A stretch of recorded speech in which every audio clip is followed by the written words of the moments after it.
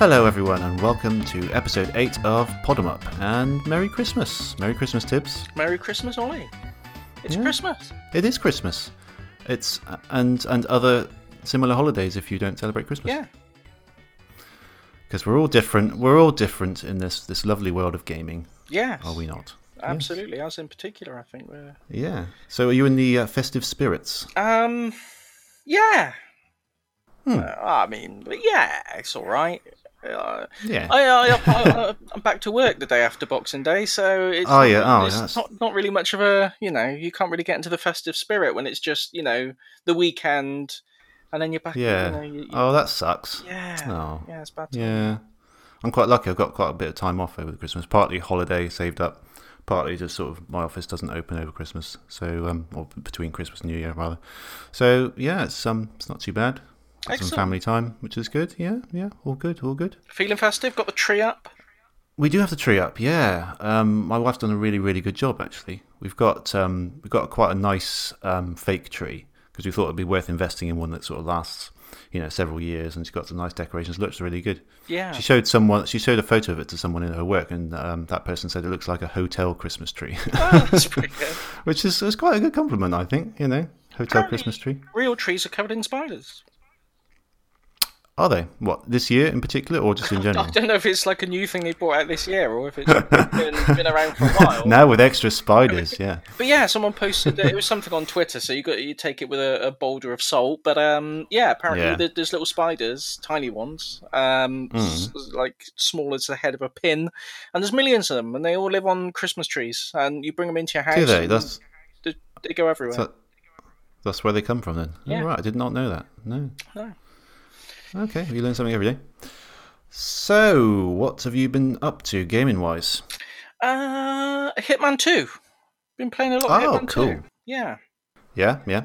I really like it, yeah. Excellent. Yeah, I don't like the...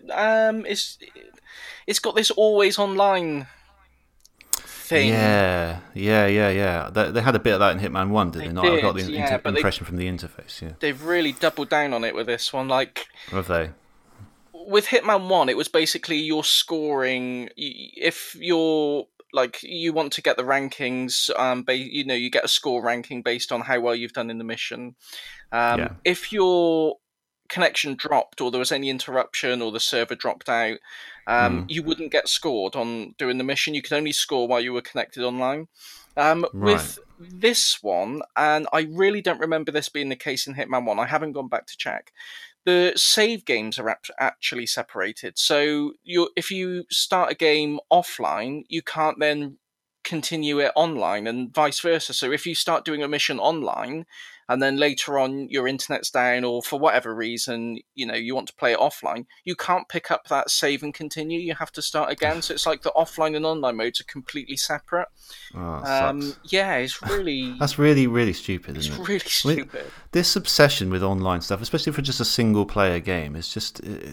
It's unnecessary, isn't it? Really it just adds complication. Yeah, it really is. I mean, the game doesn't benefit anything from being online. I mean... No, that's what I don't understand. Why does it even need to be online? No, I know. It's... Yeah. But yeah, it's the one blight on an otherwise excellent game. It really is. Okay. It's very good. Very good game. Okay. And I've been playing a lot of Tetris Effect. Yeah. I was thinking it really might be my game of the year. I have to be honest. It's a real surprise. Really? Yeah. Oh, okay. Wow. It's that good. Yeah. I've heard a lot of people say it's amazing. It really is. Yeah. It's considering it's Tetris, and I don't think I had super high expectations for it, but it's really surprised me how good it actually is. So, that's been taking up the majority. So what is it about it that makes it so good? It's an odd thing to say for a Tetris game, but it's the atmosphere. Yeah. You wouldn't think a Tetris game could have an atmosphere, but the visuals that surround the playfield, and the music and the way it interacts, the music will change according to how well you're doing, and every time you drop a block, it will play. Like in Rez, every time you fired a bullet or fired a projectile, it would make like a little... like a percussion sound, or like a little snare or something like that, and it would kind of so all your actions were integrating with the background music. Mm. It's got that kind of thing with the Tetris block. So every time you shift a block or drop it, it will play a little sample that all kind of melds with the music really organically. It's hard to explain. It's an experience. And especially if you play it in the VR, Yeah. it's incredibly immersive. It's a really good game. Mm. Yeah, I did play it very briefly when they had that demo out, and it was you could tell it was something special. Yeah, yeah. Yeah. How about you? What's been taking up your gaming? Well, I've got a little list. First of all, Chrono Trigger.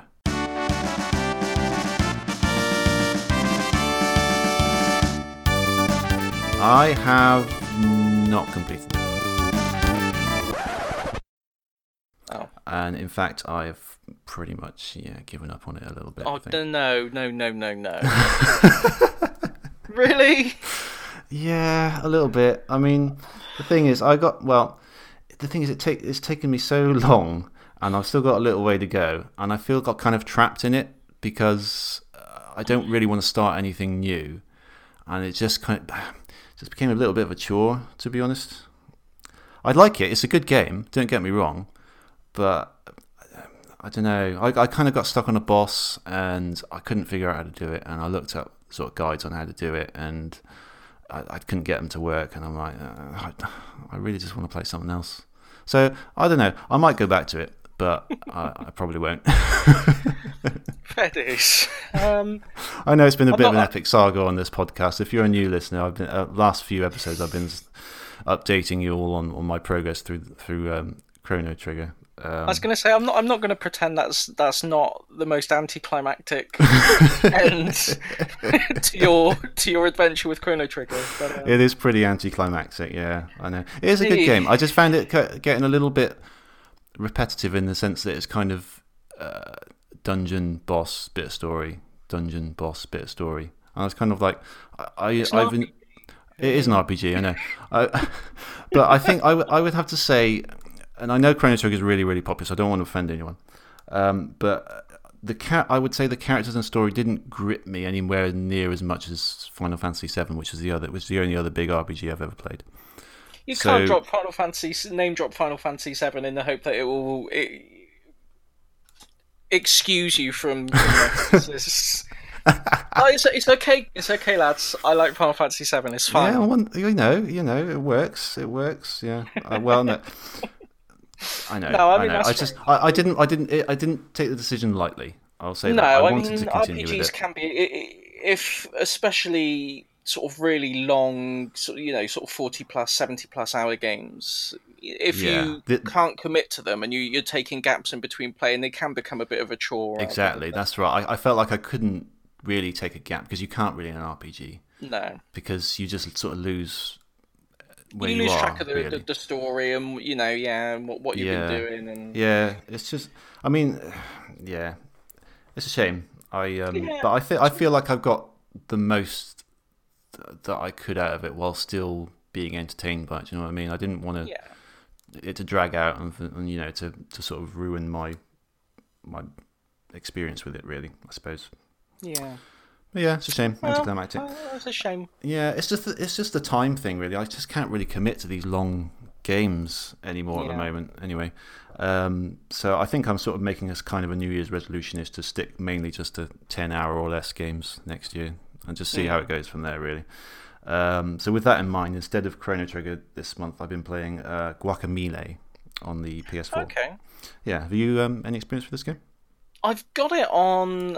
I think it was like one of the Xbox Live Gold games years ago, and I've got it on Steam as well that I got in a bundle, but I've never actually played it. It's really, really good. It's a Metroidvania, sort of where you play as a Mexican wrestler, and it's kind of set in Mexico. It's kind of got a sort of Day of the Dead kind of vibe. Really, really good controls. I mean, just sort of running and jumping around, they feel absolutely perfect. That's probably what I like most about the game. Actually, it just feels really fun to play, and you go around sort of beating up enemies, and the sort of the moves and the kind of combos and the fighting mechanics just feel really, really good. So I'd recommend it just for that alone. But the level design is really good. Some really interesting ideas in there.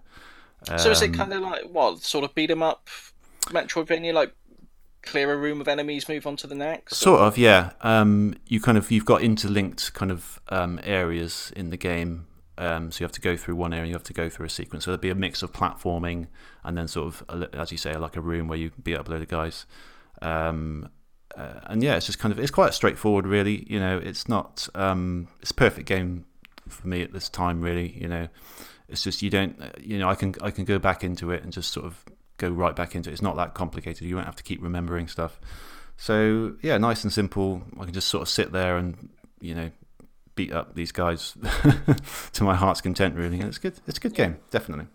Oh, excellent! Yeah, Yeah. I'll definitely try it. Like I say, I've got it on.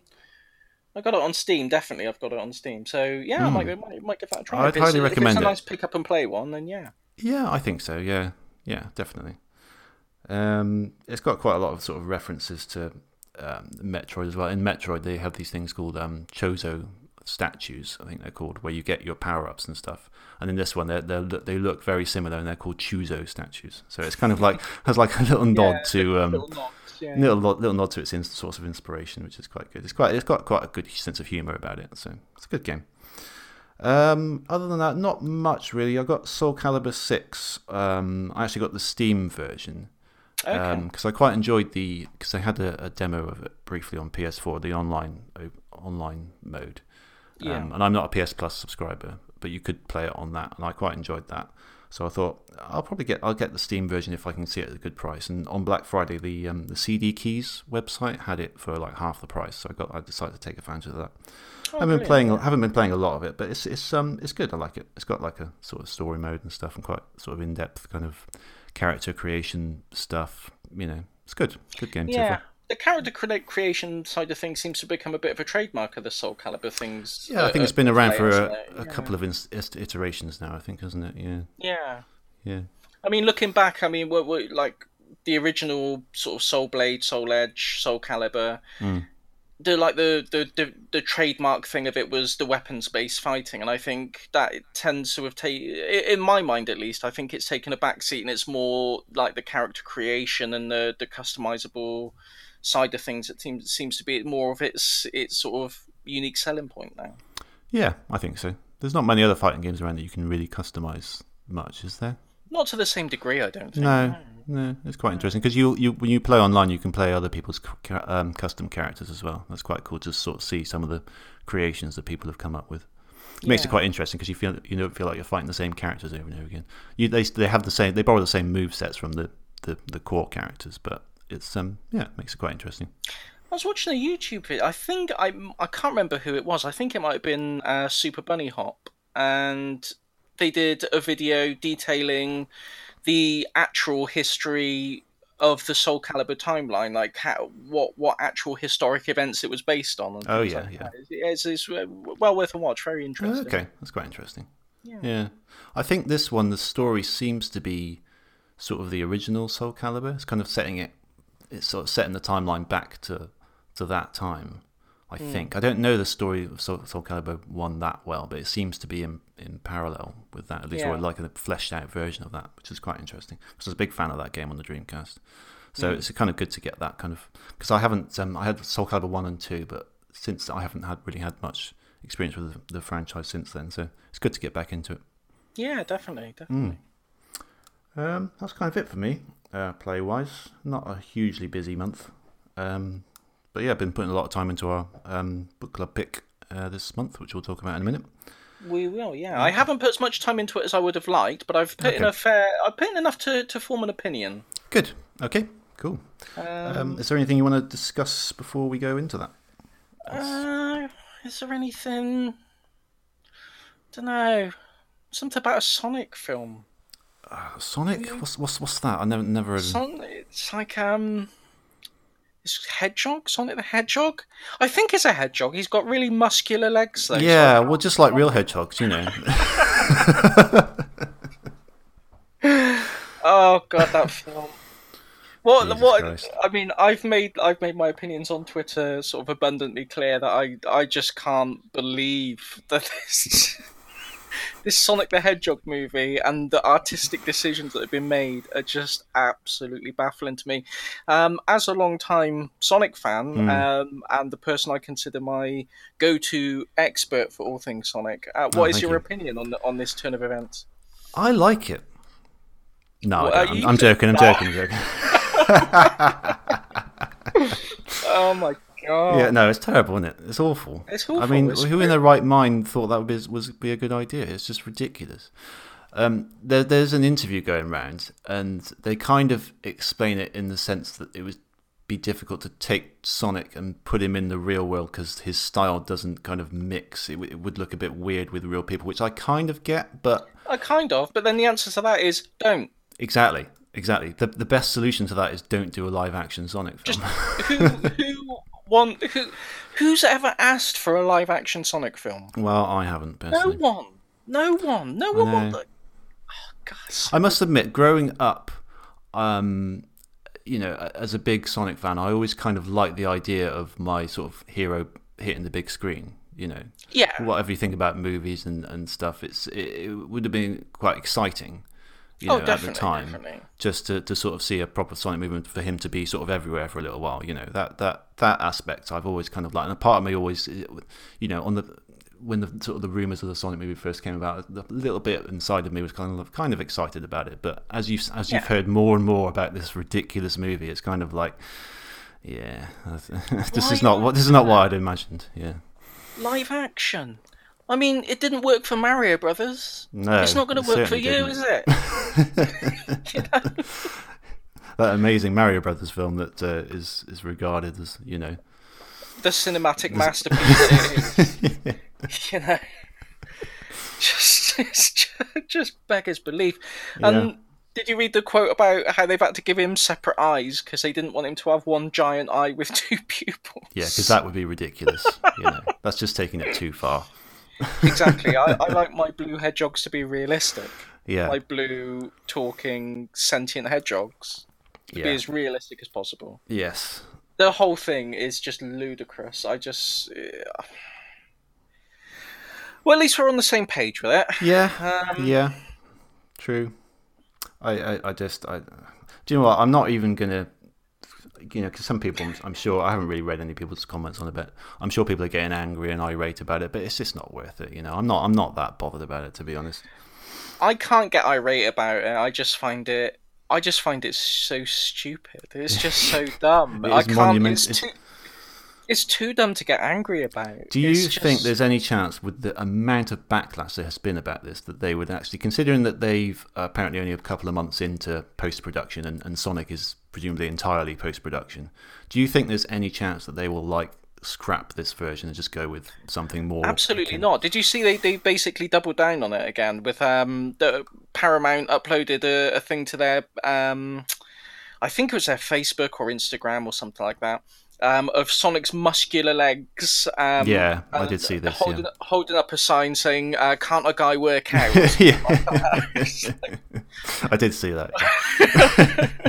It's quite funny, in fairness. But I was going to say, fair dues, but yeah. Oh no, I think what is there? I just think it's going to get worse. I think when the film comes out, it's going to be. I lack the vocabulary to describe. One thing I'm intrigued about is Jim Carrey as Dr. Eggman. I'm curious to see how that's going to pan out. This sounds so bad. Okay, so I think we're both in agreement that this is not for us. No, it's a shame. The little kid in me has sort of died a little bit now. But I mean, look at the Sonic Mania animations that they uploaded. Yeah, and fantastic. How charming and entertaining they were. Yeah. They could have gone in that direction. But, yeah, I know. There's that. There's Sonic Boom is very good as well, actually. Yeah. Really good, really funny cartoon. I mean, it's possible. It's possible to take Sonic and put him in. I know these sort of shorts are completely different from a big movie, but it's possible to put him in that kind of environment, that story based film, and do something with him. But I don't know. It's a shame. It is. It is. Yeah. Sega never failed to Well, I don't know. Astonished with their decisions. I mean, obviously it was their decision to okay the movie, but I don't know. It seems like from what that interview said, they're not entirely happy with it either. Yet it's still kind of going ahead. They said something like, "Yeah, Sega weren't completely bowled over by," or something like that. What's going on?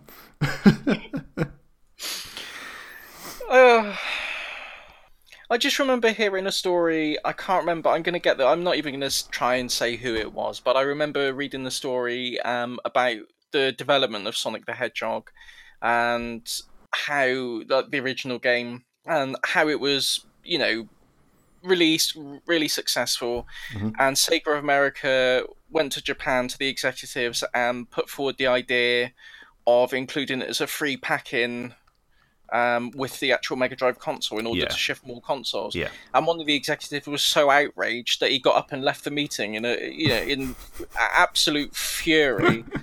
Yes, that's right. Yeah. I could just imagine that happening with this. They say, so they've separated his eyes. What? What? And that's not even the worst part. Keep looking down.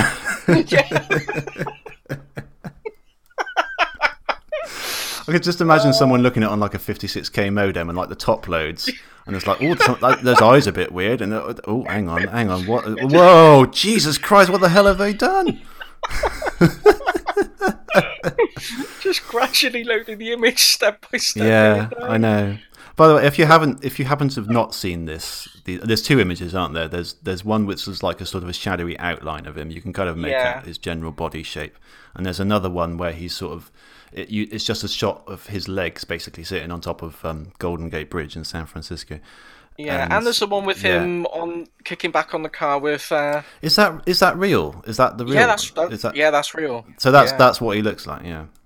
He looks like a big cuddly teddy bear, doesn't he? In that one? He does look a bit like that. He looks really out of proportion. Apparently, that was an old model, though. Apparently, there's a lot of speculation that his model would have been updated a lot since then. That was kind of like a place. Yeah, I did think that wasn't kind of in line with the outlined one, so I wasn't sure. No, because he had fairly normal legs in that one. Yes, that's right. Yeah, but he's got like regular red trainers on, hasn't he? Yeah.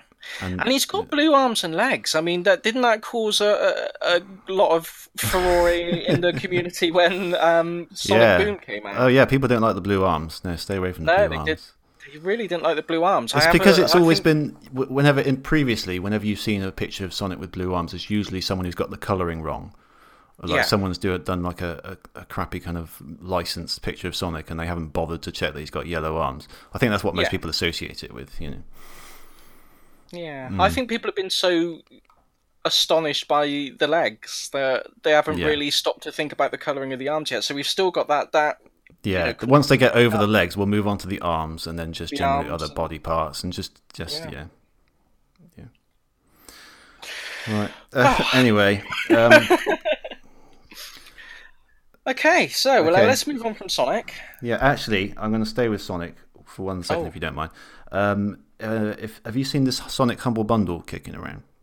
Yes. Yeah, it's quite good actually. It's not bad. Yeah, I've got a list here, and I'm going to tell you why I'm mentioning this in a second. So Sonic Adventure, Sonic Adventure 2, Sonic CD, Sonic and Sega All Stars Racing, Sonic Racing Transform, Sonic 4 Episode 1 and 2, Sonic Lost World, Sonic Mania, and Sonic Forces. Hi, sorry, Ollie here, just in the editing suite. There's also Sonic Generations in the bundle as well. I actually picked this up because although I own almost all of these on Steam already from a previous bundle, I didn't have Lost World, Mania, and Forces. And Forces is actually the only ones I don't own at all. But I thought it was like £11 or something, and I thought it'd be worth picking up just for the modding alone, because the mods, the Sonic Generations has Sonic Generations, the realistic Hedgehog mod on Sonic Generations is brilliant. I haven't seen that one actually. That sounds amazing. Sounds as good as a Sonic movie. But they've like imported all the Sonic Unleashed levels in and stuff like that, and I think there's a lot of good Mania ones around as well. So I thought I'd pick that up. But the reason I say this is all of the other games from this bundle are up for grabs. Excellent. if you want any of them, you're more than welcome to. But I thought what we could do is any others that are left over, we could give to our listeners, who are our sort of devoted podcast listeners. And what I will do is I'll say a key word in a minute, and if you can tweet us or email us back that key word, you are welcome to one of these games. What do you think about that? I think that's a brilliant idea. Yeah. The only thing we need to do is find a key word. Okay. Do you have one in mind? I don't actually, no. Okay. I thought something might come up from this point in the podcast. So we could go with we're basically doing this on the fly then. We're doing this on the fly, yeah. So it's kind of an idea I had very last minute, to be honest. I don't know, some muscular legs or something like that. Do you know what I mean? Muscular legs. Okay. Should we go with muscular legs? Muscular legs. So the next time you hear muscular legs in the podcast, then you tweet us. So you tweet us with a time code of when it is, or we could do that. What I was just going to say is all they have to do is tweet us back muscular legs, because at this point they're already listening to the podcast, so they can just tweet us. But I mean, when we were discussing Sonic earlier, I mean, the normal reaction for someone listening to that would be to immediately exclaim "muscular legs" as soon as we discussed it. So they might be saying that before they even heard there was a competition. Do you know what I mean? Okay. We got to make this fair for everyone. We can't just have someone, Okay. just jumping in early.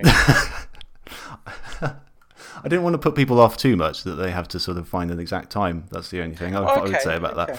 I don't know. Okay, let's go. Let's not do muscular legs. Let's do. I like muscular legs. Okay, all right, fine. Let's do muscular legs. All you have to do is just tweet us or email us back muscular legs. Yeah. And you will get. Well, you have your choice of Sonic Adventures, Sonic Adventure 2, Sonic CD, Sonic and Sega All-Stars Racing, Sonic and All-Stars Racing Transform, Sonic 4 Episode 1 and Episode 2. And Sonic Generations as well.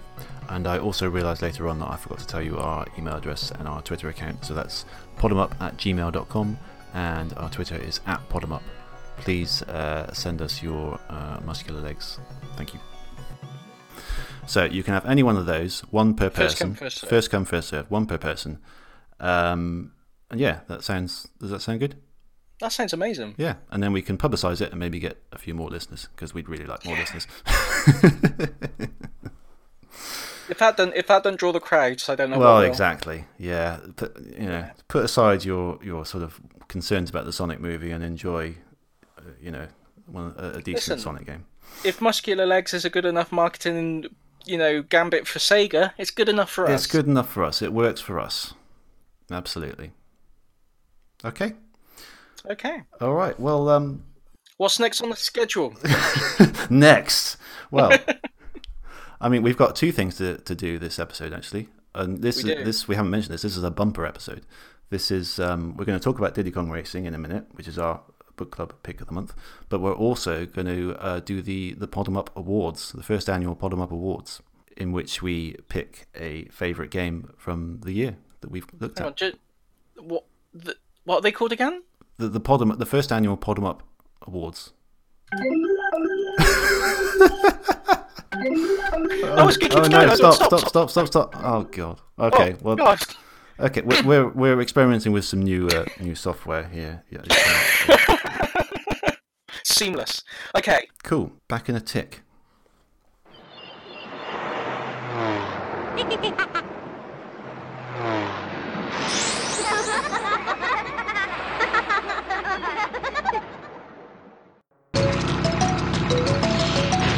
Diddy Kong Racing! Race start!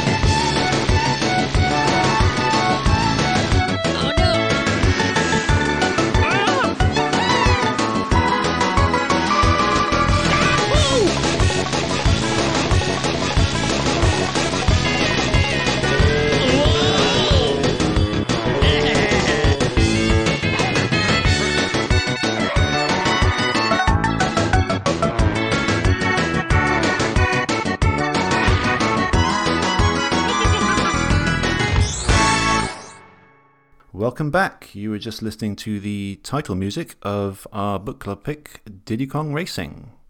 This was developed and published by Rare. It had a worldwide release in November 1997, and there was a Nintendo DS port in 2007. This is an N64 game, by the way, didn't mention that. And a typical price is fairly cheap. It's around sort of £10 to £20, either the cartridge or the box version. Surprised me.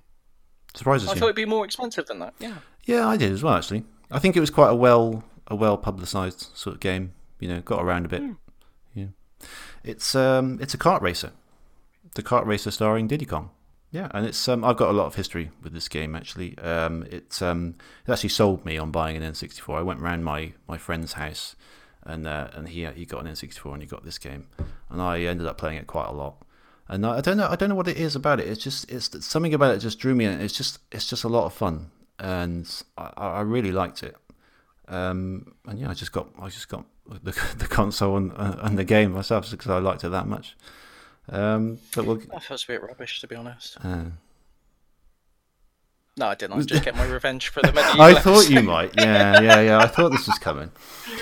Yeah, no. I feel it's really good. Is it? Oh, good. I'm glad. I wasn't sure which way you were going to go. I thought. No, I really enjoyed it. Oh, good. I'm really glad. Yeah. So it's a kart racer. It features cars. It features planes and hovercrafts. It stars Diddy Kong with a load of new characters. And Conker and Banjo. Their first appearances in the games. And then a load of other new characters as well that only appeared in this game. The story's pretty wafer thin. A giant wizard pig has come down from space to cause chaos. As they do, and you must defeat him by challenging him and his henchmen to some races and race your other friends as well for no real reason. Doesn't really need much of a story, to be fair. It doesn't need a story. No. It doesn't need a story. No. I haven't structured this very well. What should we start with? It's got an adventure mode, hasn't it? Yeah, I was going to say that I think the key thing that sort of differentiated it for me from other sort of kart races was the fact that there is a sort of story, adventure mode, something a bit more to get your teeth into in single player rather than just selecting a track and going through a sequence of tracks. I mean, there's something a bit more to it, and a bit, just makes a single player mode a little bit more compelling than just racing against bots all the time. That's what you're doing, but you know what I mean? It gives it a bit more structure. Definitely. I mean, it's invariably compared to Mario Kart 64 because it was sort of released around the same time. It was. I think they sort of built it with that in mind to compete with that. And I always found Mario Kart. I really like Mario Kart games, but they are very multiplayer centric. I think that's where their force really is. So it's really nice to get one that really puts a lot of emphasis on the single player as well. Because most of the time that's what I was playing. I would occasionally play with friends, like the friend I mentioned before, but most of the time I was just sitting playing it by myself. And it's great to have an amount of actual content to go through. You kind of it reminded me a bit of Mario 64. You've got a little kind of grassy world to explore. It's not very big, but it kind of links up all the. There's 4 worlds to start with, each with 4 races in it, and this kind of hub world kind of connects them all up. And they're kind of gated by these balloons that you have to collect. There's a few lying around the adventure world, but generally you get them from completing the races and completing the challenges and stuff. And the more you get, the more you unlock, and you kind of progress through the game that way. There's so you start off in the dinosaur world. Fairly basic kind of dinosaurs walking around. And yeah, pretty standard stuff. Moves on to a snowy world, a kind of a tropical world, and a kind of sort of medieval kind of castle kind of world. How far did you get in this, out of interest? I think I did the first 2. What was Bluey was the last boss I did, I think. Oh, the sort of walrus chap. Yeah. Oh, okay, all right. I think that was the second. I think it was the second world. Yeah. Okay. So I got about 8 or 9 tracks, I think. I okay, fair enough. Yeah, that'll give you a sense of certainly the game. I mean, it doesn't sort of change much from there, but it does sort of keep offering you some interesting challenges. Did you do the coin sort of versions of the races as well? Yeah. Yeah. So that basically you go into a world, you race the 4 sort of courses individually. At the end, you get a boss, and I like the bosses. I think that's quite a good addition as well. You have a one-on-one race with this sort of large animal who's kind of, I think he's been kind of hypnotized by Wizpig or something. He's like normally like friendly, but whatever. And you kind of have, and they cheat it. They sort of jump the gun to start with, don't they? Yes. And they kind of leave. They kind of, some of them leave sort of obstacles lying behind you as well. Some of the later ones. They're a bit cheap. They are a bit cheap, and they are quite difficult. So, yeah, they are. I like that. I like that aspect though. It's a good, to have a boss race was quite a good idea. I've always thought. But once you do that, you then have the other 4. You have to race the 4 tracks again, but this time there are 8 coins laid out across the track, and you have to not only come in first but collect all these 8 coins as well. I'd actually completely forgotten about this mode. I thought because I've played this. I know I've played the N64 version through all the way at least twice, and I think I played the DS port all the way through as well. But this was, that was 10 years ago, and the original was 20 years ago now. So it'd been a while. I have played it a little bits here and there since then, but this is the first time I ever really sat down and properly did the adventure mode. Yeah. So I'd completely forgotten about this coin race. So that was because I don't remember doing it. So that was quite a challenge for me. Normally I'm quite, I know all the courses really well, but having to grab the coin. They're not particularly well hidden. It's just because there are often multiple routes on these courses. Yeah. And you kind of have to. It's difficult to get all 8 of them in the first lap. Yeah. And then sometimes you have to sacrifice it a bit. You have to go a little bit out of your way, and then usually one of the competitors will sort of race past you. It took me a couple of goes sometimes, I must admit. Yeah, I'm more than a couple. Yeah. Yeah, like you say, it's not that they're hidden. It's just you've got to be quite adept at the track to really nail it. I think. Yeah, that's right. Yeah. So if you do all the races in that world, then you get to challenge the boss again for a harder race, and these are pretty difficult actually. They will take you a few goes. But then once you've done that, you've unlocked the world, and you do it for all 4 worlds, and then you unlock a boss against Wizpig, who is really tough. And then after that, you then have to go back and do all the trophy races, which are the Grand Prix, in each of the worlds. Once you get that, you go to the lighthouse, and that lighthouse turns into a spaceship, and it follows Wizpig up, who's left the planet, and you got an extra world called the Future Funland, which is the best. That's actually got the best tracks in the game. So there's 4 extra tracks at the end of the game, and then you got another final boss after that once you've done all the coins and everything. So there's a fair bit of longevity. I was going to say, yeah, there's quite a bit of content in there. I mean, I obviously didn't not really scratch the surface there with the like I say, I only did the first sort of 8 or 9 tracks. So I'd recommend carrying on if you can find the time, because it's a really, really good game. It's really good fun. Yeah, I mean, you've got we haven't really talked about the cars and hovercrafts and planes. I think this is a really good selling point for the game, because there's I guess Sonic Transformed is the only one. I'm going to say, I think when we talked about Sonic Transformed in a previous episode, we started talking about Diddy Kong there because of the similarities in the vehicles. Yeah, I think in that one the vehicle transforms, doesn't it? So you'll go to a particular point, and that will be an aerial area, and then you go to a car area. In this one, you're given one of those vehicles, and you race it throughout the whole race. But if in adventure mode, they're always the same vehicle. If you choose the option where you just pick your own track, or do a multiplayer one, you can actually pick which vehicle you use in certain tracks. So, and you can, if you're doing multiplayer, I believe one player can pick, say, a plane, and one player can pick a car, which is really cool. That is good, yeah. Yeah. So, there'll always be there's often like routes for a plane that are too high up for a car to reach, for example, or you can go across water on the hovercraft. So there's a fair bit of depth to it. the tracks are somewhat simple, but there are these sort of multiple routes and interesting areas to the tracks that you'll only get by checking out the other vehicles. So I think they all handle quite well. How did you find the general handling of the It was good. It was good. I mean, I think I'm very used to the Mario Kart handling. Okay. I've spent so much time playing the various Mario Karts that it's kind of I'm hardwired into sort of Mario Kart handling. And if I play different kart games like let's say Diddy Kong or Crash Team Racing and things like that, I sort of naturally expect it to handle like Mario Kart. So it does take me a little while to adapt, but it's really good. It's one of the better handling kart races that I've played. Which character did you favour? Did you have a I like favourite? Conker. Or did you? The Conker, yeah, he's good. He's awesome in a hovercraft. Yeah. I normally favour Pipsy, the little mouse, because she's really good handling in a car. Like, she turns corners really tightly. I tend to favour her for most things.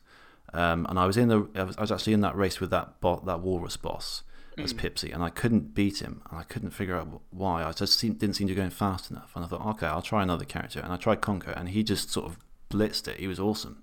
That would be the one thing I would say. I mean, I'm going to have to ask your opinion on this because I only played it against a computer and I haven't played it sort of against other people. How's the balance on it? I mean, are there characters that if you pick them, no one else has got a chance, or if you pick a certain vehicle, are you sort of going to win by default because you're so overpowered, or is it quite well balanced in the way when you're playing against other human opponents? I think it's pretty well balanced.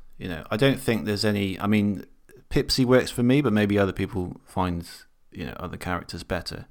Apart from sort of her handling, I think generally it's got it's as well balanced as any other game, any other sort of kart racer. I think the vehicles all have their strengths and weaknesses. I think even though the plane can go higher places and is a bit more what's the word, vertical, I guess, I don't know, but apparently it's got the slowest speed. So if you want pure speed, you're better off going with, I guess, a car. But then you've got those options with the plane, and obviously it depends on the track. Different vehicles will be better for different tracks, and some of them don't even let you. They'll only lock, say, Hot Top Volcano, for example, is a plane only course, whatever mode you're doing it in. So it's not, but there quite a lot of them have all three on offer, or just two of them. So generally, it's quite balanced, and you're not gonna lose out if you're not gonna get sort of railroaded to everyone just picking the same characters every time because there's no point picking the other ones. Do you see what I mean? I don't think so. It's been a while since I've played this multiplayer, quite a long time, but I don't think you'll find too many problems. That's good. Yeah, it's very good. The music, I absolutely adore the music in this game. It's just it was written by David Wise, who I think does a lot of the Donkey Kong soundtracks.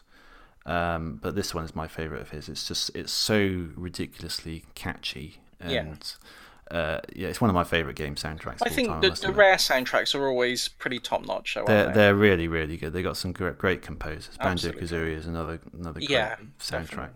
I can't fault the soundtrack at all. Very, very good.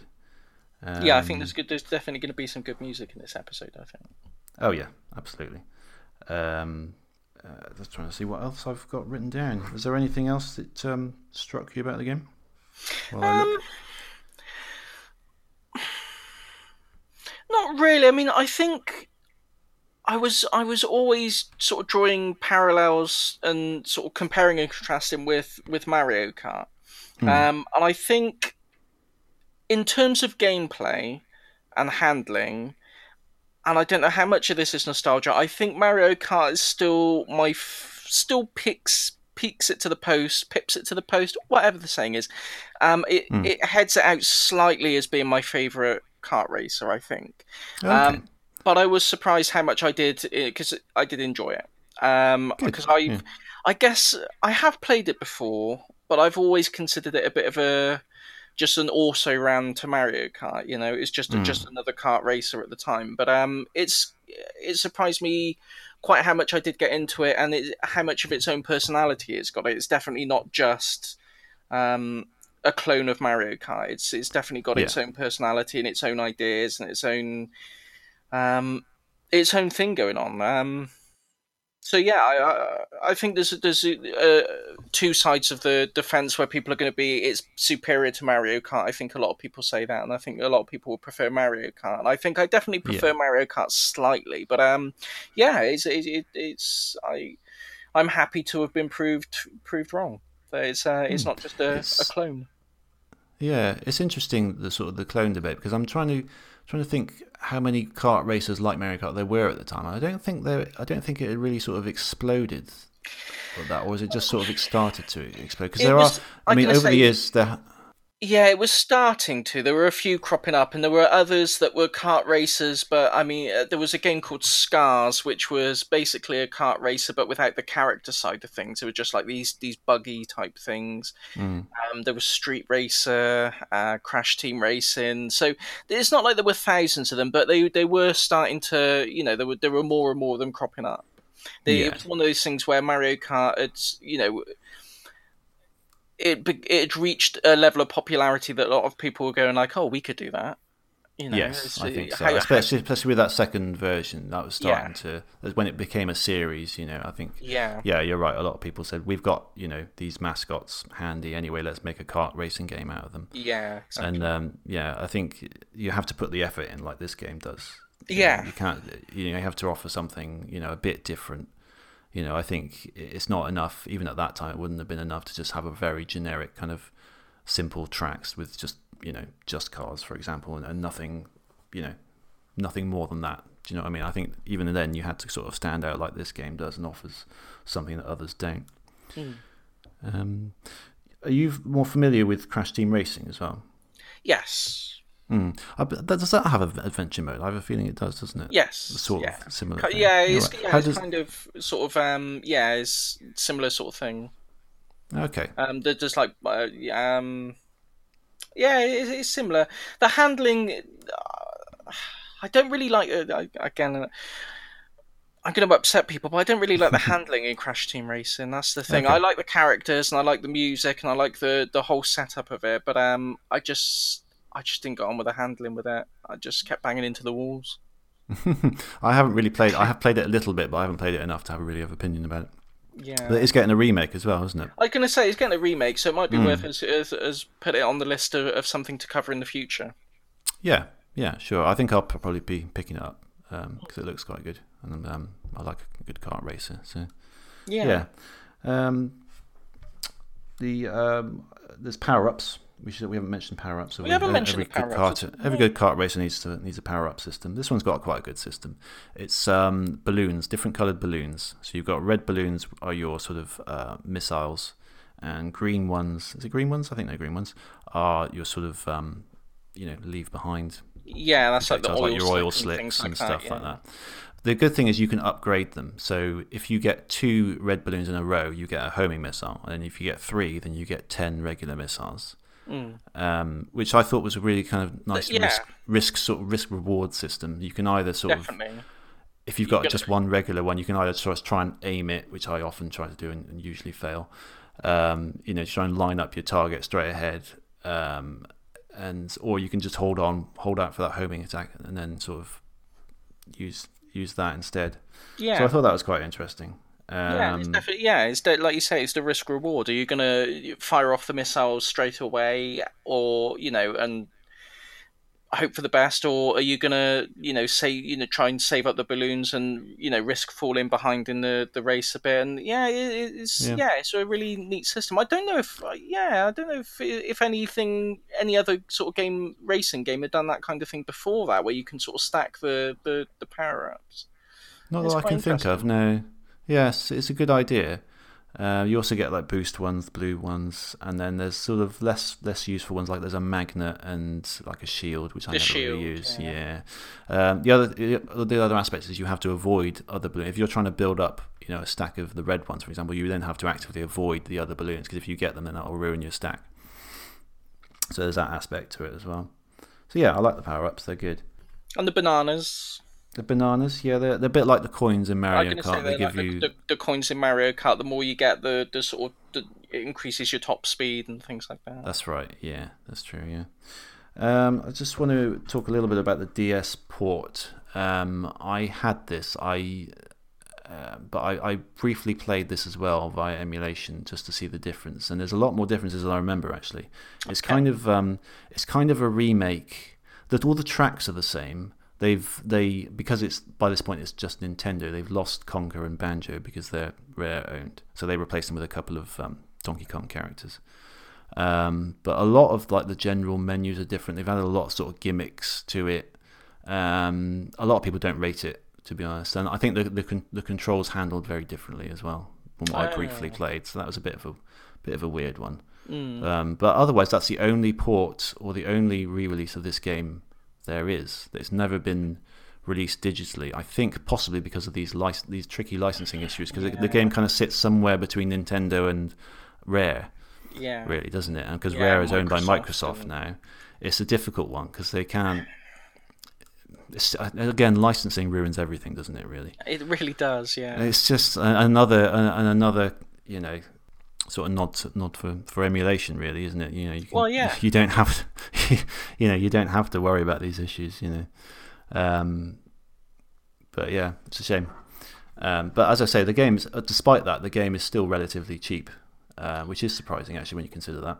It is, because it is one of the sort of defining games of the N64, I think. So the fact that you can still pick it up quite cheap. Usually, like the big name games that you associate with a console tend to attract the most money for in most cases. Sometimes I think it just depends how many of them they made. They obviously made quite a lot of them. I think. I mean, you think of GoldenEye, that's one of the biggest sellers, but because they made so many of them, I think GoldenEye is very cheap. Yeah. So it's a similar deal, really. But yeah, it does vary. It doesn't quite work for the SNES either, because the SNES, all sorts of SNES games, popular or unpopular, are quite often very expensive, aren't they? So it does vary from console to console, doesn't it? It does. Just trying to think of anything else to say. Really, it's I mean, I love it. It's one of my certainly one of my favorite racing games, definitely. Playing it again, in full for the first time in a long time, it's lost none of its charm. Really hasn't. It's I love the characters. I love the sort of little sound effects that they make.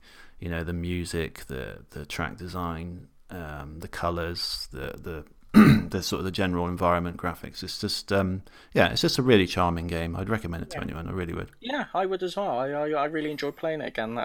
Good. Like I say, I've only played it in fits and starts before, so to actually sit down and give it a bit of time, I'm quite happy to give it a full recommendation. Excellent. The only other thing, because when in my notes I have a little section called Curios in which I mention sort of odd things. There's anyone who knows this game as well as I do will be familiar with the little laugh that occurs at the very, very beginning of the game when you boot it up. There's like a little child's laugh, and I've heard this fact before. I think I know what you're going to say. Yeah, if you play this game a lot, you will be able to recognize this laugh everywhere. Like, it's in TV adverts, TV shows, movies, all sorts of things. This obviously is a common sound effect, and it just sort of pops up all these random places wherever like you see kids like running around. It just throw in this sort of default kid laugh sound effect.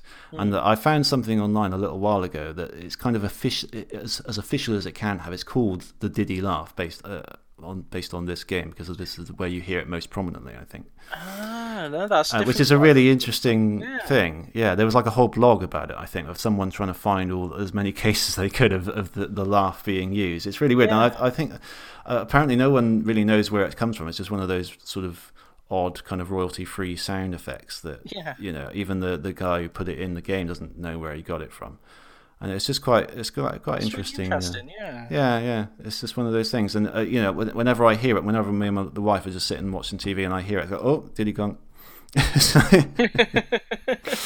It is literally all. Once you're familiar with it, you start hearing it everywhere. It's really weird.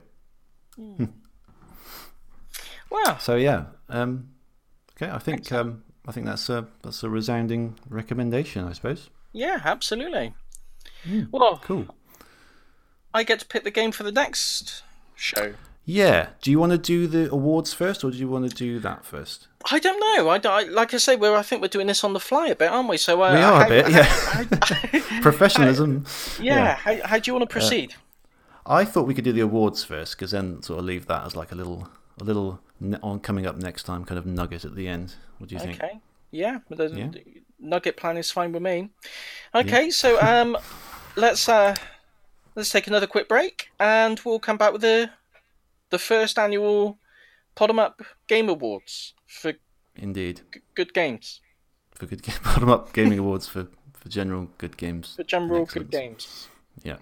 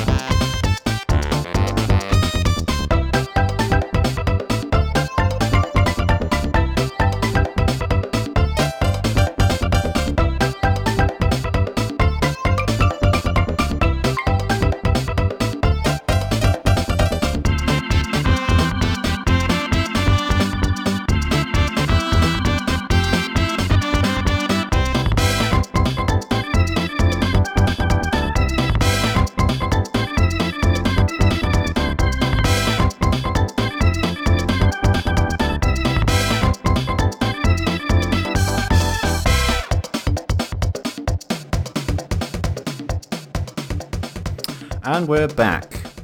We've just had a fairly funny discussion about just basic general directorial discussions. General well preparedness for this feature, really. But anyway, before we get into that feature, I've just realised I've forgotten to. We put out. I went on Twitter and asked a couple of people of comments about Diddy Kong, as we tend to do with these games. I've completely forgotten about that, so I'm going to read out these couple of comments before we go any further. So, from RetroAz at Timson72. My favourite thing is the hub world. It had a Mario 64 look and feel about it, but better because you could drive, fly, or hover your way around it. The power-ups were good, and how they got stronger if you picked up multiples. So similar sort of thing to what we were talking about. Yeah, definitely. Yeah. So thank you, RetroAz. And also Mr. 831. This person also played it for the first time almost alongside us, actually, just by coincidence. Really? So I thought that was That's interesting awesome. to get his opinion. Not inspired by us. It was just coincidence. Oh yeah, nothing to do with us. I don't think he was particularly aware of us, Oh. if at all. But yeah, because I looked to see people tweeting about Diddy Kong. A lot of them were because this was around the time that the Crash Team Racing game was announced. So it was interesting to see the comments about people saying, "Oh yeah, Mario Kart's better, Diddy Kong's better," just having a proper war about it, basically. Well, he's still welcome along for the ride. Yeah, absolutely. So I liked it overall. I think it's aged a lot better than Mario Kart 64 and put a nice twist on the kart racing genre by having a single-player adventure mode. The adventure mode did get a little repetitive at times, and the bosses could have been better, but solid overall! Exclamation mark. I think that's fair. That's fair. I think that's a very fair comment. Yeah. So thank you, RetroAz and Mr. 831. You will not be getting a prize because we don't give out prizes. Sorry. Anyway, moving on. Unless you happen to tweet us yes. muscular legs. And you have to write it out as just like that, if you can. Once again, tweet or email us muscular legs. I don't think at the time we gave out our Twitter handle or our email, did we? I mean, we will at the end anyway, but for the muscular legs, no, we didn't know. But I don't think we did. I mean, presumably, if you're listening to us, you found us somehow, and that we'll make sure our contact details are in the show notes anyway. So if you just check the show notes on your podcast app of choice. Yes, and we're going to do it at the end anyway. Yeah. Oh my goodness, right. We'll get better at this, don't worry. Eventually. Anyway, with that all said and done, it's now time for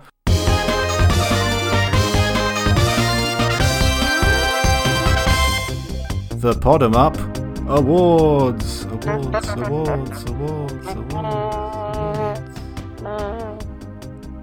You didn't fancy doing that sound effect again, then? Oh! I thought I did it. I'd just do a trumpet with my voice. Here we go. Hang on. Yeah, no, it was. I mean, the trumpet of the voice was equally effective. I love how it repeats. Why does it repeat? Why would you want it to repeat? I genuinely can't think of any situation where you'd want that just to repeat itself. They've got this one as well. Hang on. Okay. Just to add a bit of tension to proceedings. Okay. So, Game Awards. The Game Awards, right. Okay, so basically this is... right, we did... how many games did we do? 7, 8? I think, hang on. 1, 2, 3, 4, 5, 6, 7. No, we did 7 games because our first one didn't feature a book club pick. So just to recap, in June we played Sunset Riders, which was my pick for the Mega Drive. Following that in July, your pick was The Firemen for the Super Nintendo. I followed that up in August with Klonoa, Daughter Phantom for the PS1. Then Ghost Trick, Phantom Detective on the Nintendo DS. So good. In October, Power Stone for the Dreamcast. They're all good ones. November, Medieval, your pick. And December, Diddy Kong Racing. So, they're all good ones, yes.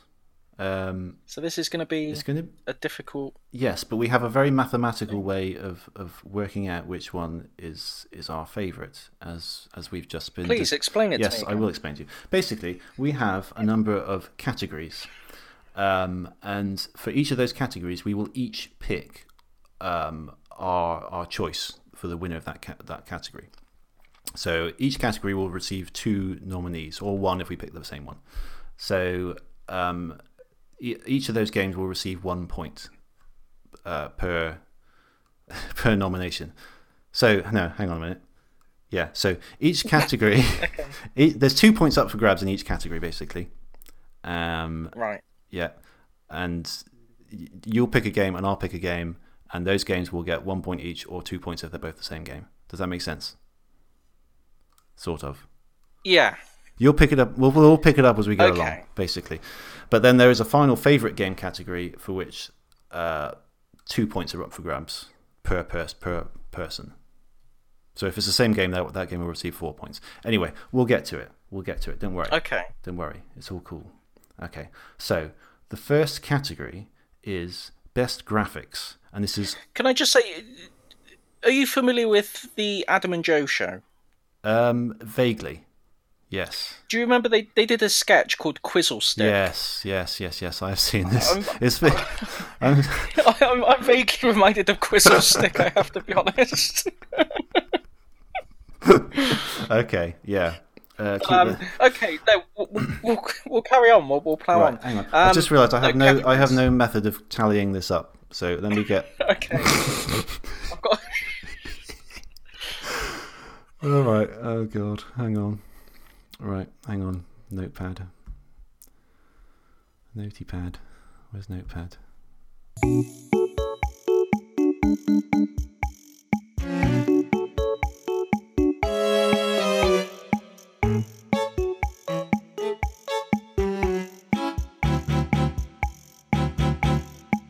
Right, how am I going to do this? I need to write these out, really, don't I? Oh shit.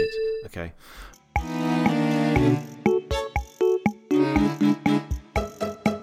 Well, there goes our family-friendly rating on iTunes.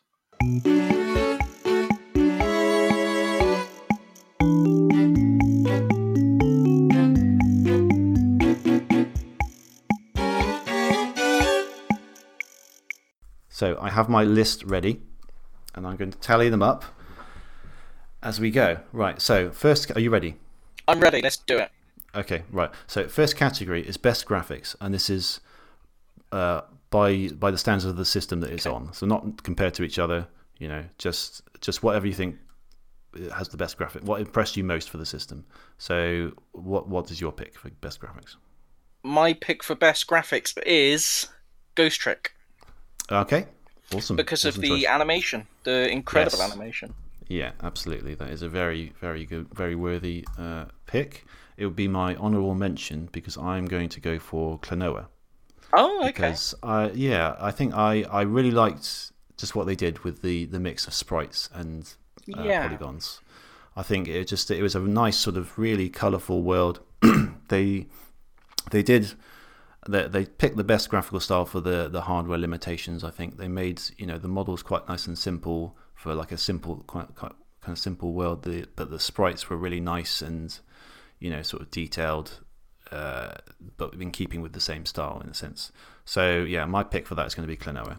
Okay. So just to confirm, Klonoa gets 1 point and Ghost Trick gets 1 point as well. Okay, Excellent. simple. Okay, right, good. Next category is best music.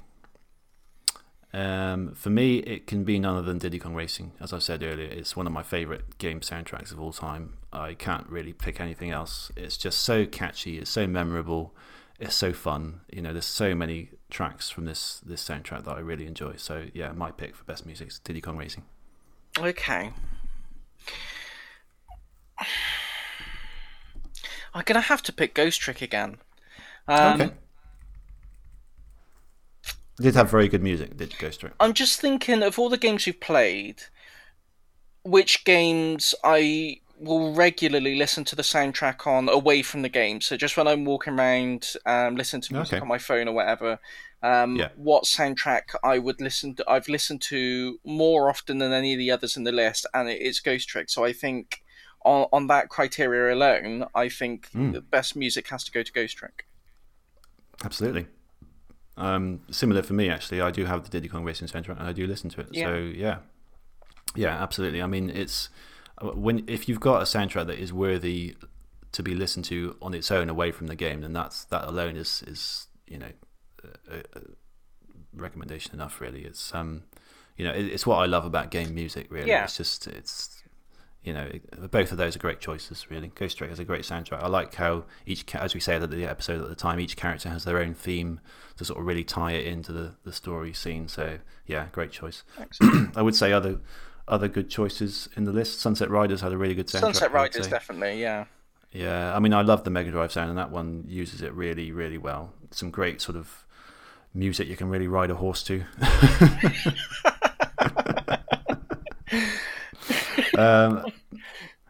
Power Stone as well had a pretty good soundtrack too. Yeah. Yeah. Yeah, I think all around. I think looking back again, it's something we mentioned at the time. I think probably the only game that we've played where the soundtrack not only really didn't stick with me, but I thought was really let itself down a bit was The Fireman. Yeah, agreed. Yeah, So I definitely. think there's been a strong showing from all the games we picked except for The Fireman. I think the soundtrack really could have been a bit better with that one. But yeah, must do better, Fireman. yes. Okay, so moving on. Best story. You picked first on this one. Well, it's kind of a no-brainer, really, isn't it? I would say Yeah, that's what Ghost I'm Trick. Yeah, I'm going to say Ghost Trick as well. Yeah, I mean, I think maybe otherwise Medieval had probably the deepest story compared to the others. It seemed that way. Anyway. Yeah. I mean, it's definitely got a the story is a main part of the game. It's it's integral to what you're playing in the game, and there's obviously a lot of thought and gone into the characters and things. But Yeah. it's nowhere near as compelling as Ghost Trick. No. I mean, it certainly didn't keep me wanting to play the way Ghost Trick did. No, as I said, yeah, exactly. Me at the time, I found myself wanting to see more story scenes than actual gameplay. But towards the end, I mean that's it was very gripping story, very cleverly written, great characters as well. So yeah, fantastic story on Ghost Trick, really, really good, absolutely well worthy of both of our picks. Yeah, absolutely, I agree. This next one, do you want to still do this next one, or? I gotta be honest, because I know what your answer's going to be. My answer is probably going to be different. Okay. So I don't know. We could do it. Let's just do it. Let's do it. It could skew the overall ratings, but yeah, let's do it. So you have created the category of best individual character. Best individual character. No, I can't think of why you would have done this or who you would pick, but please surprise us. Okay, it's Detective Cabanela from Ghost Trick. If you I'm listen shocked. to that episode, you will Shocked. you will recall my unusual man crush towards this particular character. But no, seriously, he is a fantastic character, and in a game filled with fantastic characters. Yeah. Just that intro alone was so funny. He's a detective, but he's dressed like he's going to a disco. He's so cool. He's suave. He dances his way onto the crime scene. He's just incredibly likable. Yeah, definitely. And yeah, so best character, Detective Cabanela, which wins another point for Ghost Trick, obviously. Yeah. So how about you? I would like to pick a character from Ghost Trick, but I think the problem with it is they're all so likable. They're all the characters are they're so endearing. Yeah. And I'd struggle to pick one above the other. So I'm going to go for a character that I think stands above the rest of the ones in the game that it's in. So if you see what I mean. So I'm going to go for Sir Daniel Fortescue from Medieval. Okay. I thought you would either go for him or Missile from Ghost Trick. If I was forced to pick a character from Ghost Trick, I would go with Missile. Yeah. But like I say, I like all the characters in Ghost Trick so much, so it would be difficult to pick one from there. Okay. So that's fair. I think I'm going to give it to Sir Daniel Fortescue. I think he's got a very unique character design. I think his story arc is very likable, and he's just a charming little guy. He ain't got a jaw, but he just gets on with things. He's nice. He's a likable character, definitely. Yeah, he's a good egg. There's an element of humour to him as well, I think. Yeah, he's a good character. Okay, cool. Scores so far: Klonoa 1, Medieval 1, Diddy Kong 1. Ghost Trick 5. So a certain game is steaming ahead at this sort of halfway-ish point. But yeah, you've given some love to one of the other games there, at least. Yeah, very good. Best level design. This is probably one that doesn't go to Ghost Trick just because of the. Oh really? No. Well. I mean, no. Maybe it could. I was thinking more of it's story based, but I suppose it could, couldn't it? That's not going to be my pick. My pick would be Klonoa. What's best level design? Okay. Best level design, yeah. Because I think I really liked how the levels sort of varied quite a lot in terms of their structure. I mean, I remember one level was more sort of like almost like a Metroidvania, where you just kind of like quite labyrinthine, and you kind of had to wander around a bit. Others slightly more linear. You had to sort of diverge off to these different pathways to get keys to come back. I really liked it in general. I thought it was of the games, I thought it was probably my favourite in terms of level design. It might just be because of the I really love platform games, and that's kind of what I associate most with level design as a sort of topic. So maybe that sort of swayed it a bit, but I think I would say Klonoa for that one. No, that's a good choice. I think instinctively my choice was Ghost Trick, because I love the whole Rube Goldberg machine aesthetic that they've got going on. How intricately all the levels have been designed, and the way all the elements interact with each other. And if we're talking pure level design, I think that's what immediately jumped out to me. Okay. I really don't want to sound like I'm deliberately picking one of the games that I chose as my best of course in all the not. categories. No. But I think. So you're going with Ghost Trick? Okay. I'd be being dishonest if I said I thought it was anything but Ghost Trick. No, that's fair. To be honest, everything you said makes complete sense now. I don't know why I didn't think of Ghost Trick for level design. I think I was just so caught up with it being a story-based game that I kind of forgot how intricate and detailed those levels actually were. Yeah. And they are very, very well done. So I kind of didn't even think about that. When I was picking these categories, I was kind of trying to balance them out between the different types of games we had. Yeah, to give all the games like a fair shot at. Yeah, but I've inadvertently given another one to Ghost Trick there, really. I know. But, I promise it's not deliberate. It's just no. It's okay. Where it's going. It looked like it was going that way anyway. To be fair, so anyway, we'll carry on. There is definitely a winner steaming ahead here. The next category is this is the title that we don't like, but we can't think of a better title. and it kind of references to a previous podcast. This title is called Best Deep Game. I think this was in the Power Stone episode where we called it, not meaning to be insulting, we called it shallow in the sense that, you know, it was a nice quick pick up and play game. You know, yeah, you don't have to get really bogged down in it. You know, shallow probably wasn't the right word in the way that deep probably isn't the right word, but hopefully people understand, you know, what we mean when we say. Yes, you know, absolutely. One's more of an arcadey kind of experience. The other one is a kind of much longer, sort of involved experience that you will play. You'll play all the way through, and then you probably won't pick it up again for a number of years, if ever. But an arcade one you can sort of keep coming back to, you know, and it's still kind of fun, basically. Yeah. But this one is for the best sort of long term kind of game. So what would be your pick here?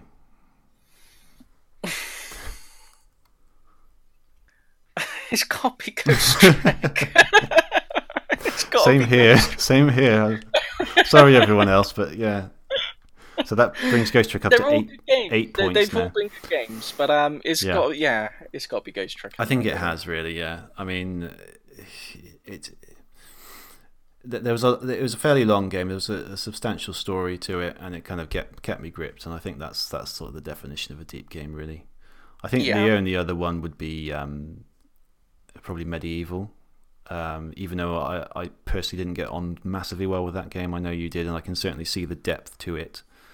I'd probably say Medieval would be my honourable mention or a runner-up for that. Yeah, but certainly, yeah. Okay, unfortunately, honourable mentions don't get points. No. Okay, this one is definitely one that Ghost Trick can't win. Okay, this is best arcade game, and this is best shallow game, if you like, the arcade experience that I just described. So for me, I'm going to give that to Power Stone. Okay. I'm going to give it to Sunset Riders. Oh, okay, that was an honourable mention. That was very very good choice as well. For me, Power Stone is just so much fun. The combat was it was really fun. It was really frenetic. You know, it's a great game that you could just sit down and play for 10 minutes. You know, against the AI, which is all I did, was great. I'm sure it's even better in multiplayer. You know, it's got a great system to it, great characters. Just a really fun sort of quick burst of an arcade game, really. Yeah, I'd agree with you. If I was going, I think we're basically on the reverse there. So I would give my honourable mention to Power Stone. Okay. I think it's just the look and feel of Sunset Riders and how it plays. It's everything I think of when I think of a classic arcade game. Yeah, definitely. And it is just, I can imagine myself playing that in an arcade. I can imagine just putting coin after coin after coin and just, you know, giving it another go and trying it. So I think, yeah, if you were to ask me, you know, to describe to someone the quintessential arcade game, I would more likely to say Sunset Riders than I would Power Stone. But I can definitely see Power Stone fitting into that category. But Sunset Riders gets it for me there. Yeah, definitely. I agree with that. Sunset Riders, great arcadey game, really, really fun. One that I can definitely see myself playing again and again, certainly. Yeah, just coming back definitely. to it. Really good fun. So that leaves us with our final category, which is overall favourite game. And this one gets 2 points from each of us. Okay. So what will be your overall favourite game? Well, can I just ask a question with regard to the scores? Okay. Because we did ask we put the question out on Twitter for people to give us their picks as well. Yeah. How are we factoring the people's responses into our scores? I think we should factor them in, and I think they should also offer 2 points for their choice, their overall choice. Do you think that's okay? So they're almost like the third member of the team. Does that make sense? Okay. So they're factoring it. So okay. So their choice gets 2 points, your choice gets 2 points, and my choice gets 2 points. Yeah. Right. Okay. So this is only for the overall. We're not doing that for the individual categories. No. Right. Okay. Just for favourite right, game. I'm with you. Okay. So the Twitter people, the people on Twitter, have voted almost unanimously, which shows how many votes we got, maybe. But they voted for Klonoa, Daughter Phantom. Okay. So good choice. Excellent choice. Excellent choice. So Klonoa gets 2 extra points, which brings up to 4. And for my pick, I was torn between 2, but I think I might ultimately have to echo their choice and say Klonoa as well. Oh, I really, really enjoyed that game. I thought it was, I don't know what it is. There's something very, very charming about it. I kept wanting to carry on with it. Really, it was challenging, but it was really, really fun game, definitely. Oh, it's a superb game. I will say, I mean, what I'm not picking here is a long time favorite, Diddy Kong Racing. I think because I know that game so well, I've decided to go from one that I don't know so well. And in the spirit of this podcast and sort of experiencing new games, I've decided to go for one that I was less familiar with, because it's almost difficult to separate your nostalgia with Diddy Kong. Do you know what I mean? Yeah. Like, am I voting for it because it really is the best game, or am I voting for it because I really like it from 20 years of experience, having experienced it. So I think for that reason, and because at the moment it doesn't seem to matter anyway, because basically we've already got a winner, I'm going to give some points to Klonoa. I think, yeah.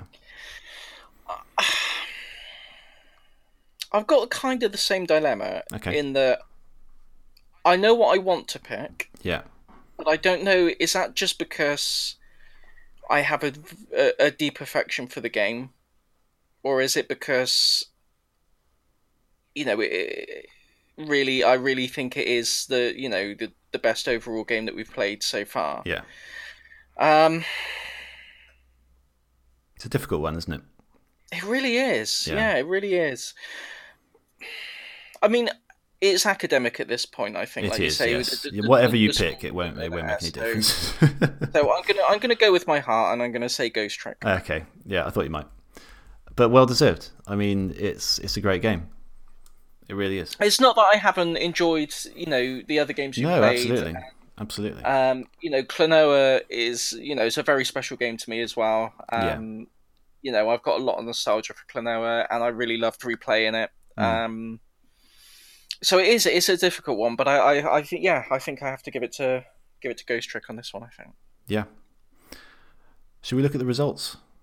Let's look at the results. Okay. The only game that didn't get any points, sadly, was the Firemen. But that's not to say that it wasn't a good game, because that was still a good game. I like Firemen. It's a very good game, but I mean, the story was a bit thin on the ground. Yeah.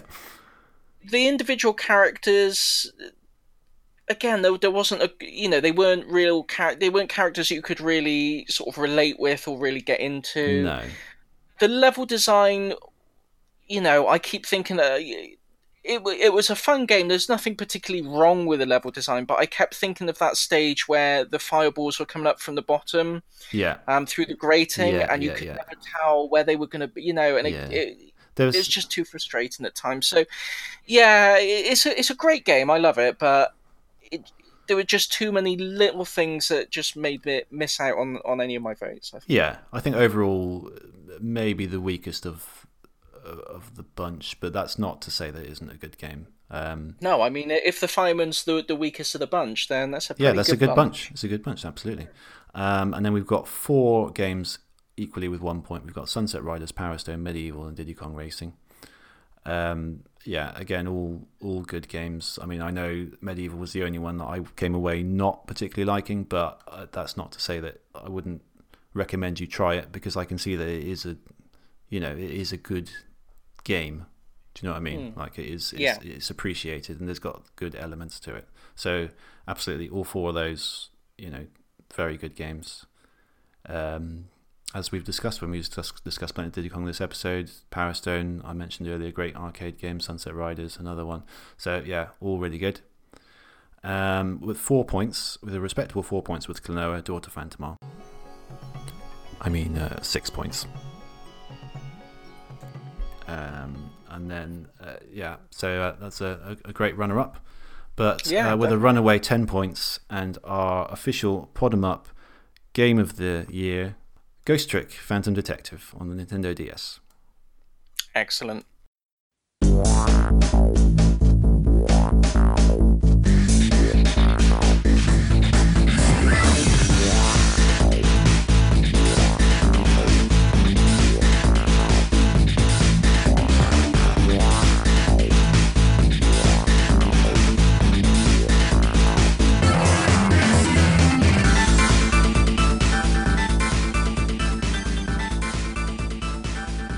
So yeah, Ghost Trick. Not surprised, really. No. I thought it might end up that way, to be fair. But Yeah. It's I just hope that it really inspires someone. If just one person who listens to the show decides to give Ghost Trick a try, I mean, I'd be really happy with that, because I've talked about it on Twitter for years and years, and if just one person will listen to us, take our recommendation, if of all the games we've recommended, if you give Ghost Trick a try, I'll consider our show a success. Yeah, absolutely. Yeah, definitely. It's a game that needs more attention, definitely. Because it is. I mean, I'll be honest. It's not typically the kind of game I would go for normally. It's the kind of game I would appreciate. It's good, but I tend to just sort of go for more sort of arcadey experiences. Especially these days, but I was blown away by how much I cared about the characters and how much I enjoyed the story. You know, how funny it was. The great animation that you mentioned earlier, great music, and great puzzles as well. And it's a really, really good game, absolutely. And this comes from someone who doesn't typically play those kind of games as well. So. And it certainly made me rethink the genre, I guess, really. And I think that's one of the objectives I think we both had of the podcast would be to sort of experience games and things that we might not have tried or might be aware of but never really gave a full chance, and just try and to find new things to play and new things to enjoy. So I think on all counts, I think it's a worthy winner.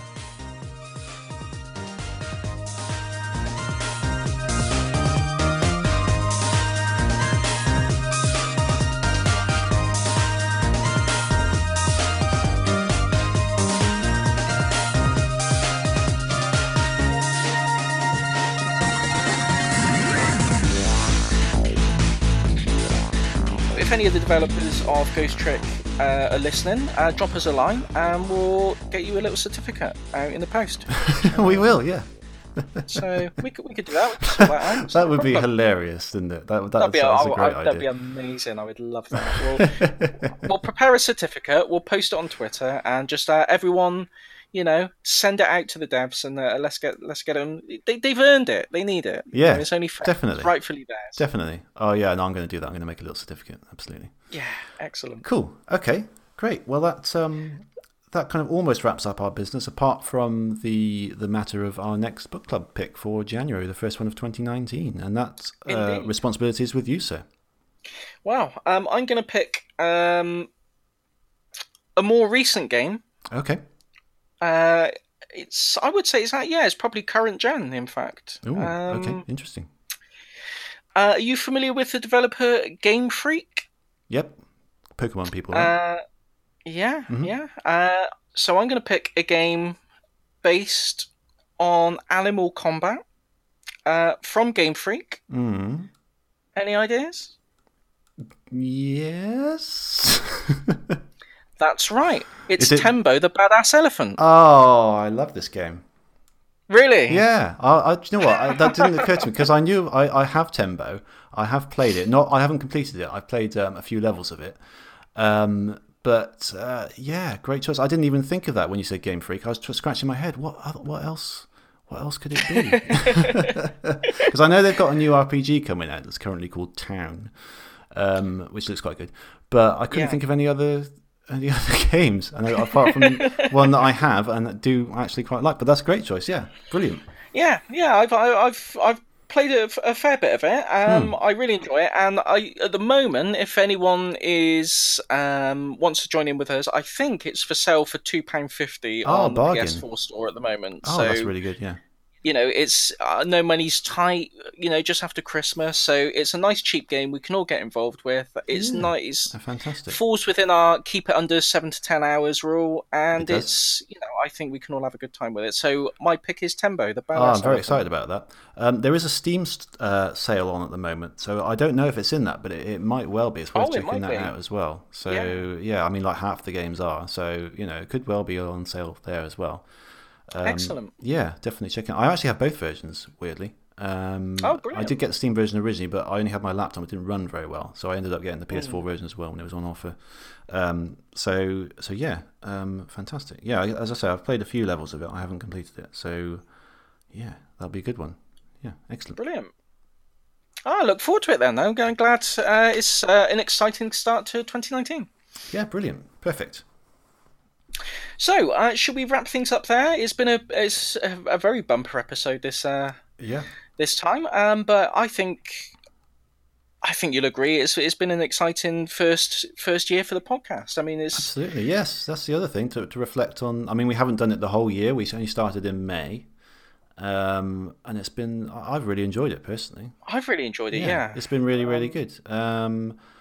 We've been learning on the job, as you can tell from this episode, but it's been fun. I actually quite like that element of sort of scrapping it together, and kind of. Yeah, I do as well. I mean, I like it. It's just I like the informal style that we've got. It is just us talking about games. Really, it's just I just wanted to do something about games. Yeah. So it's been really good fun. And I love hearing from other people, like the Twitter comments we've got. It's not like we've had floods of comments with the Twitter, but the people who've taken the time to share their thoughts and opinions on the game, it really does. It means a lot to me that people have taken the time to listen to the show and to give us their feedback and let us know what games mean to them and what they like and don't like about their favorite games. And it's just really awesome. It's just really good to have that interaction.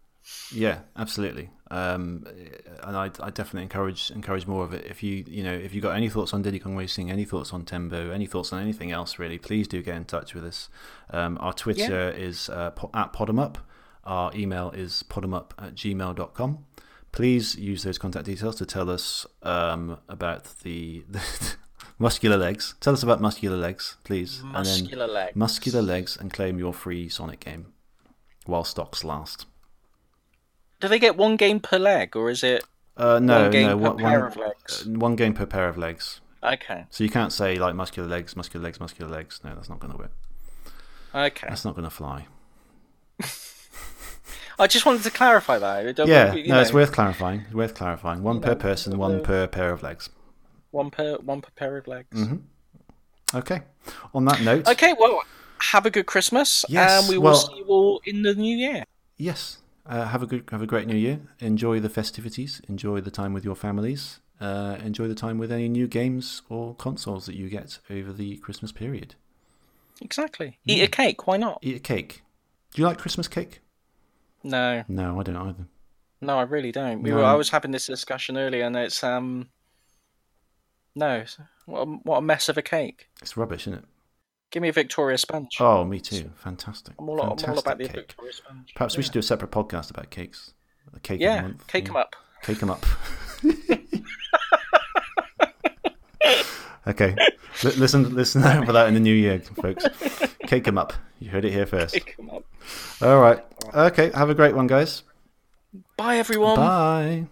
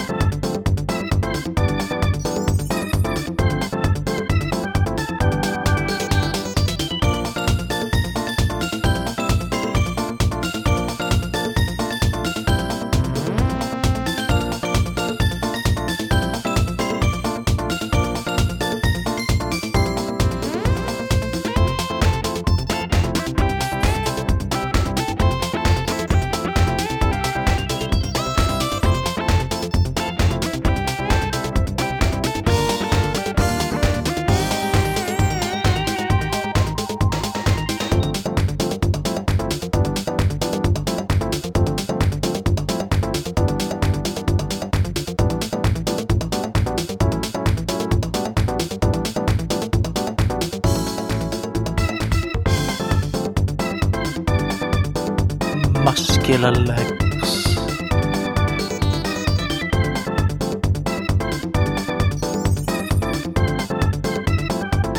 I like muscular legs.